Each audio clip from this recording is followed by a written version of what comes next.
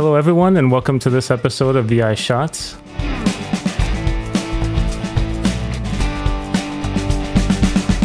My name is Michael Ivaliotis, and this is the podcast devoted to the world of LabVIEW.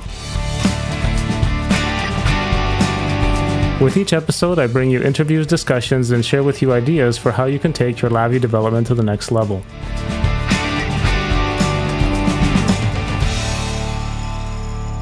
Well, thank you all for joining me for this third episode of the VI Shots podcast. Today I bring you an interview I did with Justin Goeres, who is a senior engineer and product marketing manager at JKI. But before we get into the interview, I'd like to play for you an audio clip I recorded a few weeks ago at the National Instruments CLA Summit, which took place in Austin, Texas, between March 7th and 8th. I was there with Justin attending this awesome event. Justin did a presentation where he shared how JKI does inter-process communication. So I'm playing this clip actually directly from my iPhone. And this is actually an interesting, a cool idea. I don't know if anyone's thought about this, but you can actually use the voice memo feature on your phone and just use that for recording audio at any conference or seminar you may attend. So a little bit of background, Justin had been battling some technical issues with the event structure, and when I interview Justin, he'll go into more detail about this, but this is just right before Justin discovers at the CLA Summit that why he's having this problem, and it's actually someone from the audience that points that out. So let's take a listen. What this means, or one other aspect of this, is public events are inherently one-to-many, right? You generate the event, but anybody can register for anybody can register for that event. And as I think should be clear, the process VI doesn't know who these guys are or how many of them there are or if they exist at all. One cool feature of the LabVIEW user event backend system is that basically when you pass that cluster of user event ref nums into a user event registration node and then hook that into an event structure, any event ref nums that don't have a corresponding case in the user event are basically deallocated in the background. So you can wire that. You can attach that wire for all of the event ref nums, and the ones that you don't use don't create bloat or leaks or processor overhead because they're just not generated like magic. Just have to understand that they reset the timeout counter. They do what? They reset the timeout counter, even though they aren't handling instruction. Is that why my event structure isn't timing out? They do? What? Wait, what? Are you about to carry? Say again? Okay. We need to stop. What Stephen suggested is that if you have an event structure that's registered for, if you have a cluster of, we'll do it with two user events wired into an event structure, but the event structure has a case to handle one of them but not the other. And then somewhere else, something else generates the other event, the one you're not registered for. That event won't be handled here, but he's saying it will reset the timeout counter on that user event. Yes. What?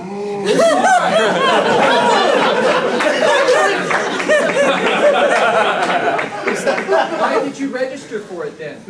That's the whole. You said register for it. Oh my God. In all honesty, that might be my problem for the next couple weeks. Okay, well, let's move on anyway. Okay, so I was going to see if there are any questions so far. Listen, what other behavior would you want given that you did say register to hear about it? Well, what But you're not using it. You don't have your case You heard about it. listed at all, so that you're not really listening. You received an event. Well, So why did you bring Yeah, I mean, it? I'll tell you. Actually, I'll tell you why I do. I do that because I thought and have thought that it was an awesome feature of LabVIEW that I could just only create a frame for the things I wanted to receive, and that I thought something really cool was happening. And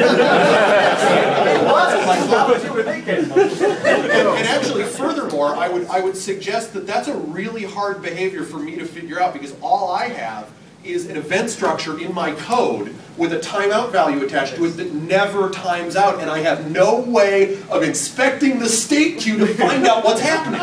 And we already put that. yeah. Okay, so having played that, I introduced to you Justin. Hello, Justin. Hey, Michael. So I hope you heard all that. I did hear all that. I remember it as though it were 2 weeks ago.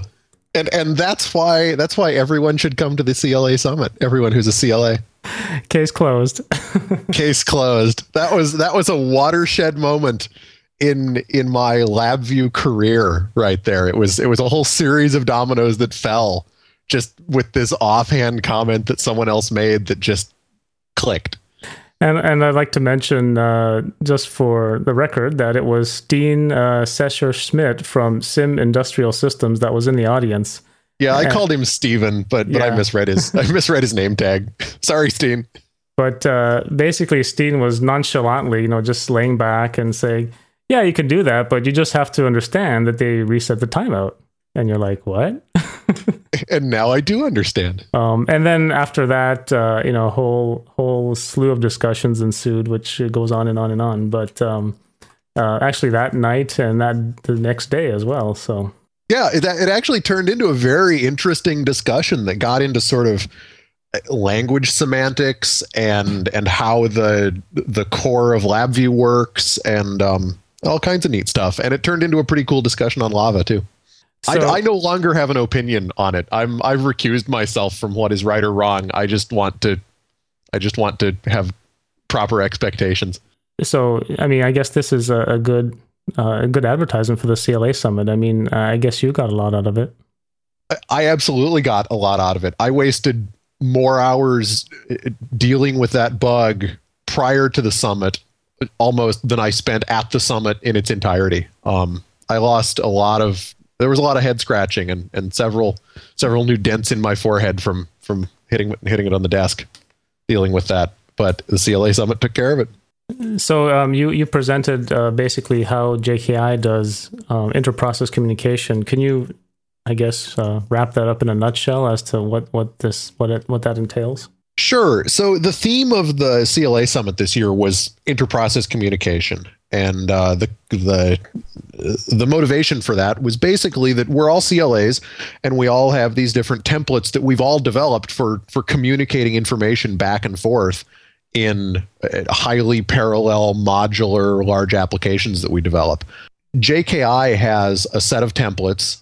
I didn't develop them. They've sort of grown organically within the organization over the last several years for doing this. And our design is based almost entirely on custom user events that are handled in the event structure, and we use some neat aspects of the user event handling subsystem in LabVIEW to sort of wrap it all up in a nice API and pass information back and forth. And we think it's a fairly unique design. And so I was doing a presentation at the CLA Summit about how JKI solves the inter-process communication problem. Other people use queues. You could use local or global variables. You could use functional globals. There are 1,000 different ways to solve this problem. Ours uses user events. And so I was sort of presenting that to the community of CLAs. The whole inter-process framework is based on the fact that you bundle, into the event registration several events, but actually you're not necessarily creating event cases for all those events, and only for the ones you need. And therefore, that's what sort of brought out this bug or this issue. Yeah, exactly. There are a lot of neat things you can do. A lot of people have not experimented with user events, and the sort of the way the register for events node works can be a little tricky and confusing, but it turns out that you can create, custom user events using the create new user event reference primitive or whatever it's called. And you can bundle those together and then wire the entire bundle into an event registration node so that you don't have to wire in, 5 or 10 or 30 individual event ref nums. You can just wire in the whole bundle. We thought at JKI that was a cool sort of shorthand way to get a lot of functionality in a small amount of code, but it ended up having this consequence that we didn't realize, that many people didn't realize, and we were among them. So personally, I actually made the statement later, coming back to JKI, that I would even forego going to an I week if I could just go to the CLA summit. It was pretty valuable, and it was fun because the thing about NI Week is it's so big and there are so many people there that you only get to see sort of online, maybe in the forums or in the forum communities, Lava and the NI forums and things like that. But you only get to see them, for 2 or 3 days a year in Austin in August. And it's so hectic and the crowds are so big and there are so many presentations to go to. One neat advantage of the CLA summit, I didn't go last year. This is my first summit that I'd gone to. One huge advantage is that it sort of is slower and the crowd is a lot smaller. There are only maybe 50 people there, 50 CLAs, and then maybe 10 or 15 NI people involved. But it was a lot slower and smaller, and so there was a lot more opportunity to sort of connect with people, both personally and in a technical way. And you actually put a post on the JKI blog about this called 5 Reasons You Shouldn't Miss the CLA Summit Next Year. I pulled it up here. Say, other CLAs will explain LabVIEW bugs to you. Bugs is an ironic quote. Well, that refers to the surprise event structure non-timeout issue. And in the blog post, there's actually a link to the Lava discussion. My initial take on it in the moment was that it was a bug, which is a reaction I would still stand by because the behavior clearly violated what I think were pretty reasonable expectations that I had developed about the way LabVIEW works as a language. But after a lot more discussion and some more explanation from different NI engineers, I've sort of tempered my opinion on that. And so now I just put bugs in quotes because that was what it felt like to me at first. Number 2 on your list, you have NI will ask you what you think. Yeah, this one was one aspect of the summit that I didn't really expect that was really cool. And I say in the blog post, it's no secret that sometimes CLAs feel like NI doesn't get it. With respect to advanced developers. And I don't mean that as a dig at NI, but the fact is that anyone out there who's a CLA or even a CLD, and maybe even some people who aren't certified at all, sometimes it's hard to feel like the feedback or the criticism you have about LabVIEW or about NI's products gets to the right people all the time. And without taking a position on whether or not that's true, I can tell you that at the CLA summit, there were a lot of really interested LabVIEW R&D and LabVIEW product marketing and LabVIEW product management, and even executive level individuals who were there specifically because they valued what was going on and they wanted to get feedback, and that was a really cool thing to see. Yeah, and I guess I'm going to jump to number 5 because it's kind of related. You might get to give a presentation to Dr. T and Jeff K. Yeah, another extraordinarily surprising thing was that Dr. Touchard and Jeff Kodosky both spent a lot of time at the CLA summit, and I was not surprised to see them show up, but I was surprised that they spent as much time as they did. And I had a nice conversation with Dr. T about some NI marketing, marketing data and sort of market research that they've done. And I did not get a chance to talk to Jeff. I don't know if he sat in on my presentation. I don't know what his opinion on the bug would be. In fact, he probably wasn't there, or we would have asked him. But in general, they were really there a lot of the time, and it was really cool to see them engaging the CLA community like that. And just so people who don't know who Dr. T is, he's the president and CEO and co-founder of National Instruments.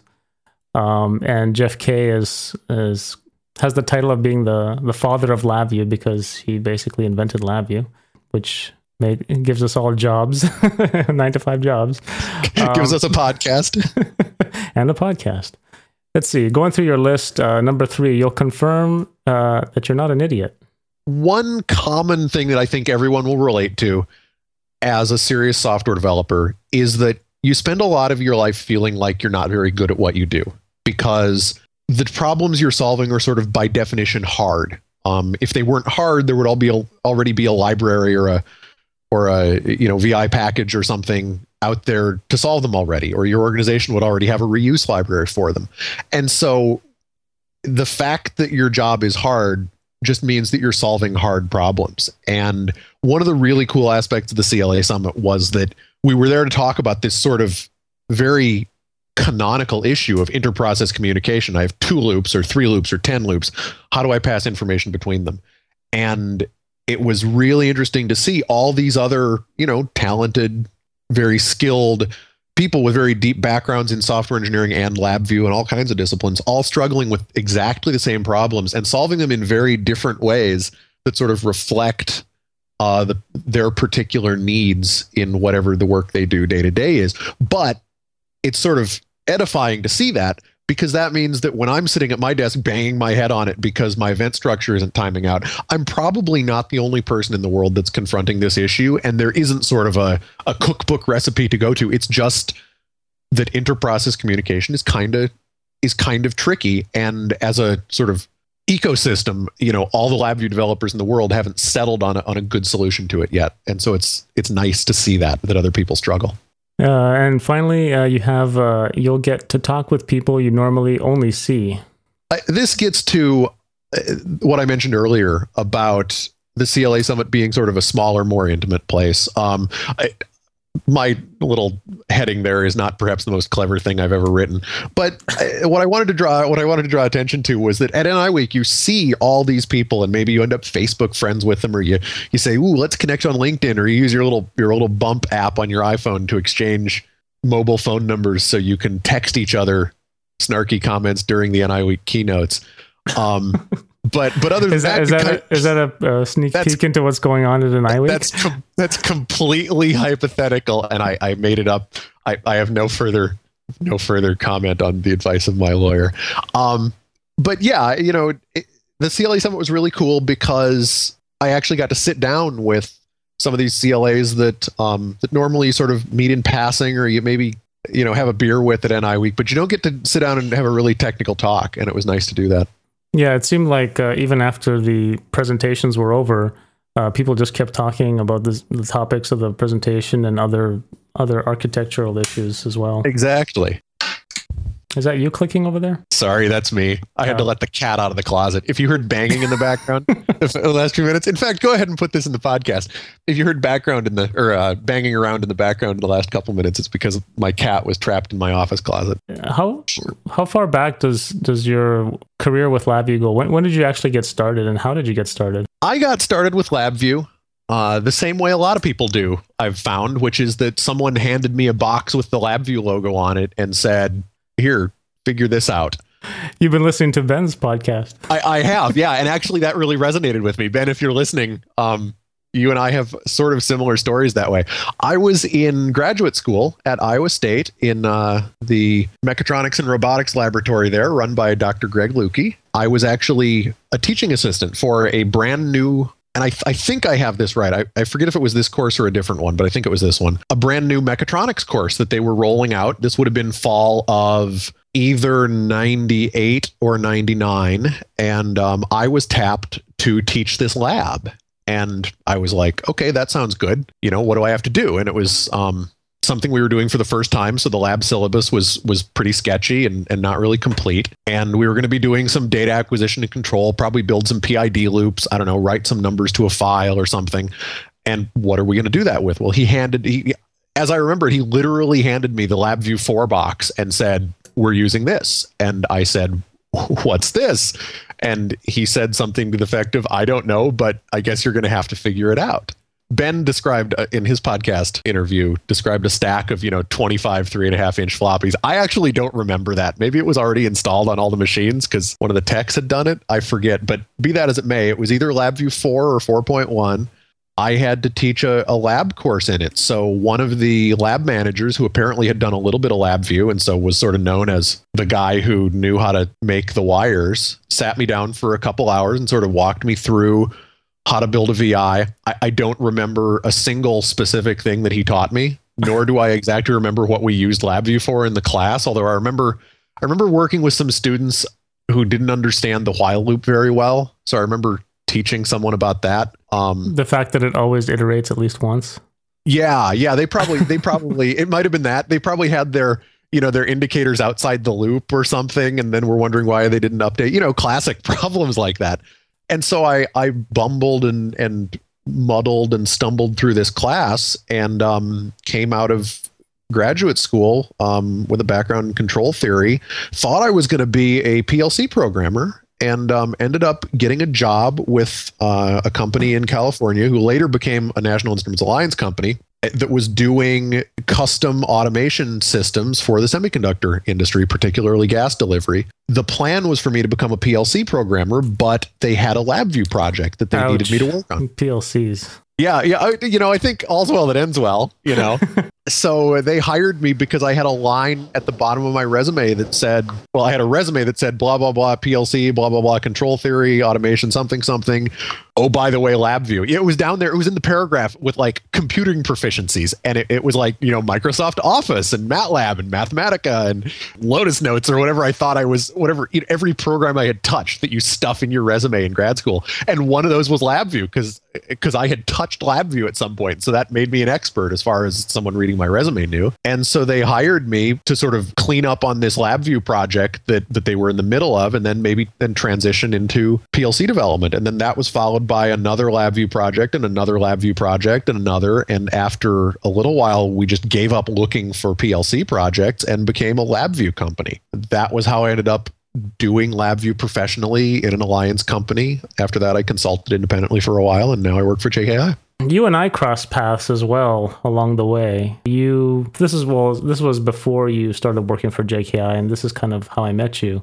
Is right. The fact that you were working on a project and you had to actually leave the company and do something else, and then instead of leaving the customer hanging, we decided to do this transition where the project would be handed off to JKI.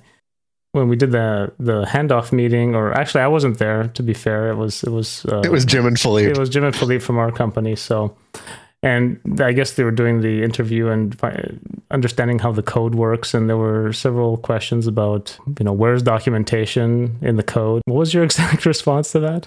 So I have to say, this specific moment that Philippe likes to bring up, and anybody who goes to NI Week can ask either of us for this story because we both like telling it, but I don't remember it exactly the same way everyone else does. But what I am accused of saying is that I don't comment my code because I think I write it so well that it documents itself.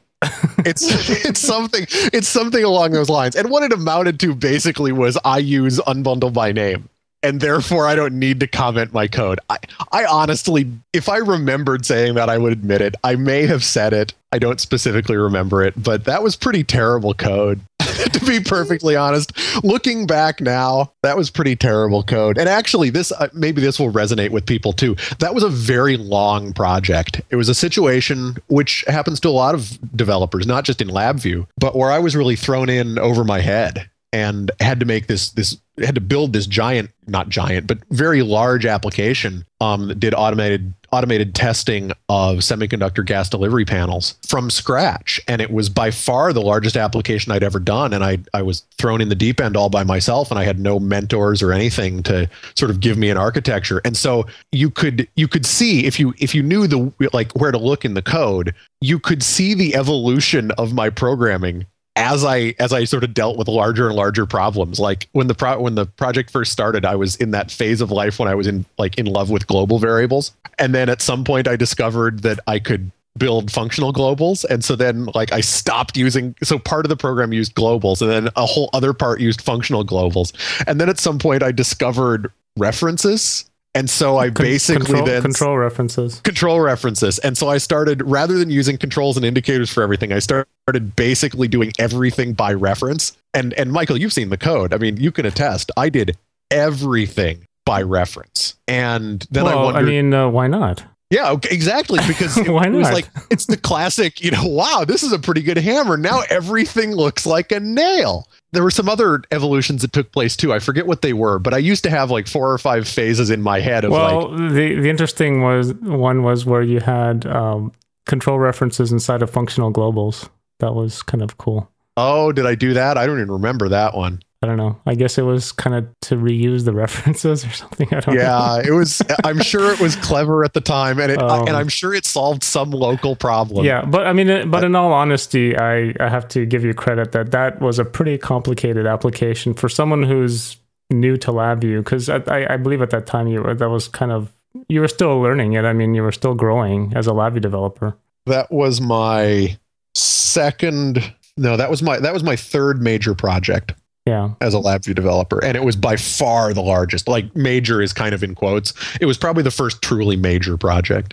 Everyone's got skeletons in their closet. Yeah, and that's the one. Yep. But I mean, it's turned out fine. I mean, there's been some refactoring over the years, but I mean, it's just to understand the enormity of the project. It's just so enormous that we can't get rid of your old code. Exactly. We still haven't refactored it all the way. Now, I know that you worked on somehow combining LabVIEW and Popcorn with Twitter. And I know that sounds kind of strange, but considering that you created, I believe you created a video that went viral. I did. I'm one of those people that has enjoyed 15 minutes of at least minor internet fame in my lifetime. This is a year ago now. A friend of mine and I here in North Carolina discovered an online contest from a gourmet popcorn company in Wisconsin. And they were running this contest. Show us your most creative way to pop America's favorite snack, being popcorn. And so the way the contest worked was you were supposed to make a video of some creative way to pop popcorn and post it on their Facebook page. And then whoever's video got the most likes over the course of the contest would win popcorn, right? And so my buddy Dave and I were Skyping each other, and we were like, well, okay, how are we going to win this? And we came up with this idea to pop popcorn using Twitter. Long story short, over the course of really only about 2 days, because I was on travel for work and we had trouble getting our schedules linked up and there wasn't much time to finish the contest, we built a Lego Mindstorms powered robot that ran on LabVIEW, and it listens on Twitter for tweets that have the word popcorn in them, and every time it discovers one, it pops it dispenses a little bit of popcorn into an air popper, and then when the popper's full, it turns on the air and it pops popcorn.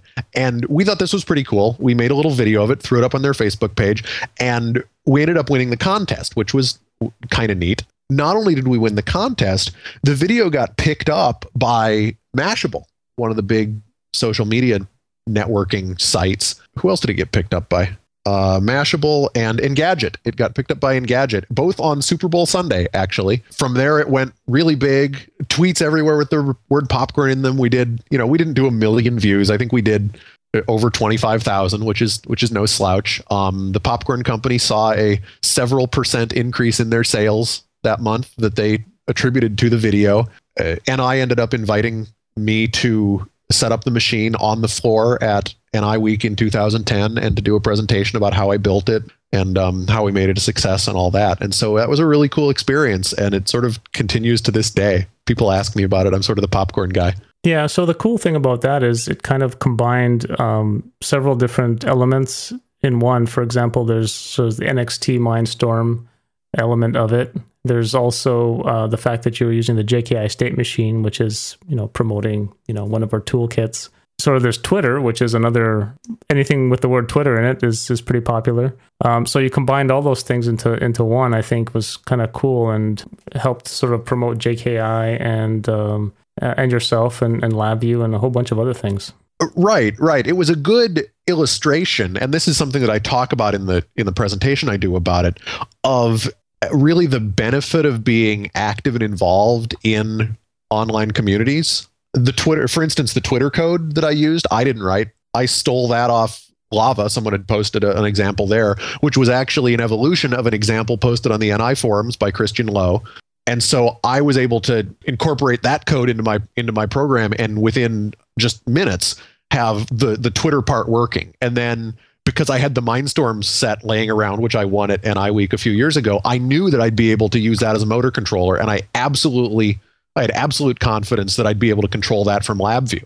So I had these things in my head right away, and I knew that I could stitch them together. But the reason I knew that is sort of because I hang out on the forums and talk to people and read threads. And so I knew a little bit about Mindstorms, even though I'm not a professional Mindstorms guy. And I knew that there was some Twitter code out there, and I knew I had the JKI state machine template, which, it's a coincidence that I happened to work for JKI. That could have been anybody's state machine template. And so we were able to stitch it together really quickly, make the video, upload it, and then sort of get the word out to our friends on Twitter and Lava and the NI forums, and, email all our parents and grandparents and aunts and uncles and make them go vote for it, and really sort of stoke this network very quickly, which then is part of sort of the larger point that I like to make about how to use social media, but more importantly, how to sort of build potential in social media so that you can activate it when you need to, if that doesn't sound too exploitive. You can call upon the masses. Yeah, exactly. You can marshal your personal army to go click a like button for you. VI Shots probably has that power, right? If you told people to go like something, you could probably move the needle. Yeah, I don't know if we have power yet. We have some followers. So, and speaking of the JKI state machine, which you spoke of that you use it for the popcorn tweets. Why do you think that's so useful? Well, at the risk of making this sound like a commercial for JKI, I think why the JKI state machine has resonated with people is basically because there is a lack of good templates available sort of in the community for LabVIEW. But I think the thing that really resonates is that it's a pretty good template. It's very easy to use. It takes a couple approaches to things, like using strings to drive the state machine rather than enums, that are a little bit against the grain in terms of how things are traditionally done, but turn out to have a lot of good advantages. And I guess I would say that it succeeds because it's easy for people to try it out. It's sort of seductive once you start using it. You find that it actually is kind of fun and easy to use. And on top of that, then it's free. So you can feel free to spend your own time inventing your own wheel, or you can just use ours for free. Okay, so I think that's it for this interview. Justin, I'd like to thank you for stopping by and visiting our VI Shot studios. Well, actually, you're not in the studios, but I'm in my office in my home in Cary, North Carolina. So again, thank you, Justin, for visiting. It has been my pleasure. Thank you. So thank you, everyone, for listening to this episode of the VI Shots podcast. If you want to leave feedback on this and future episodes of the podcast, I encourage you to visit our website, vishots.com.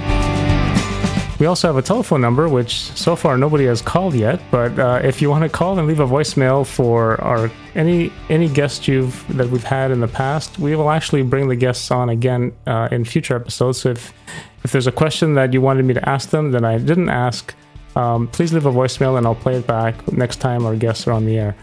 Also, if you have any LabVIEW questions, feel free to post those through our email, feedback@vishots.com, or through the phone number, which is 888-788-5778.